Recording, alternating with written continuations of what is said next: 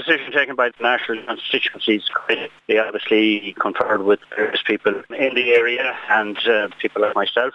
Why, obviously, they went for one, I'm not 100% sure, except that perhaps total valid poll is rather small, so perhaps it's a fairer vote to have just one. The quota will be that bit higher, and it will possibly be fairer and will give us a very good idea how the vote spreads out.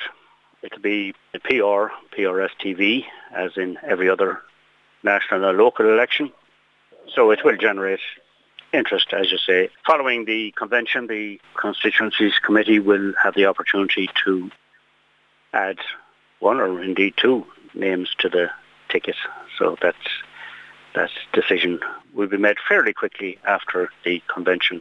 So I don't expect there'll be any disadvantage for the candidates.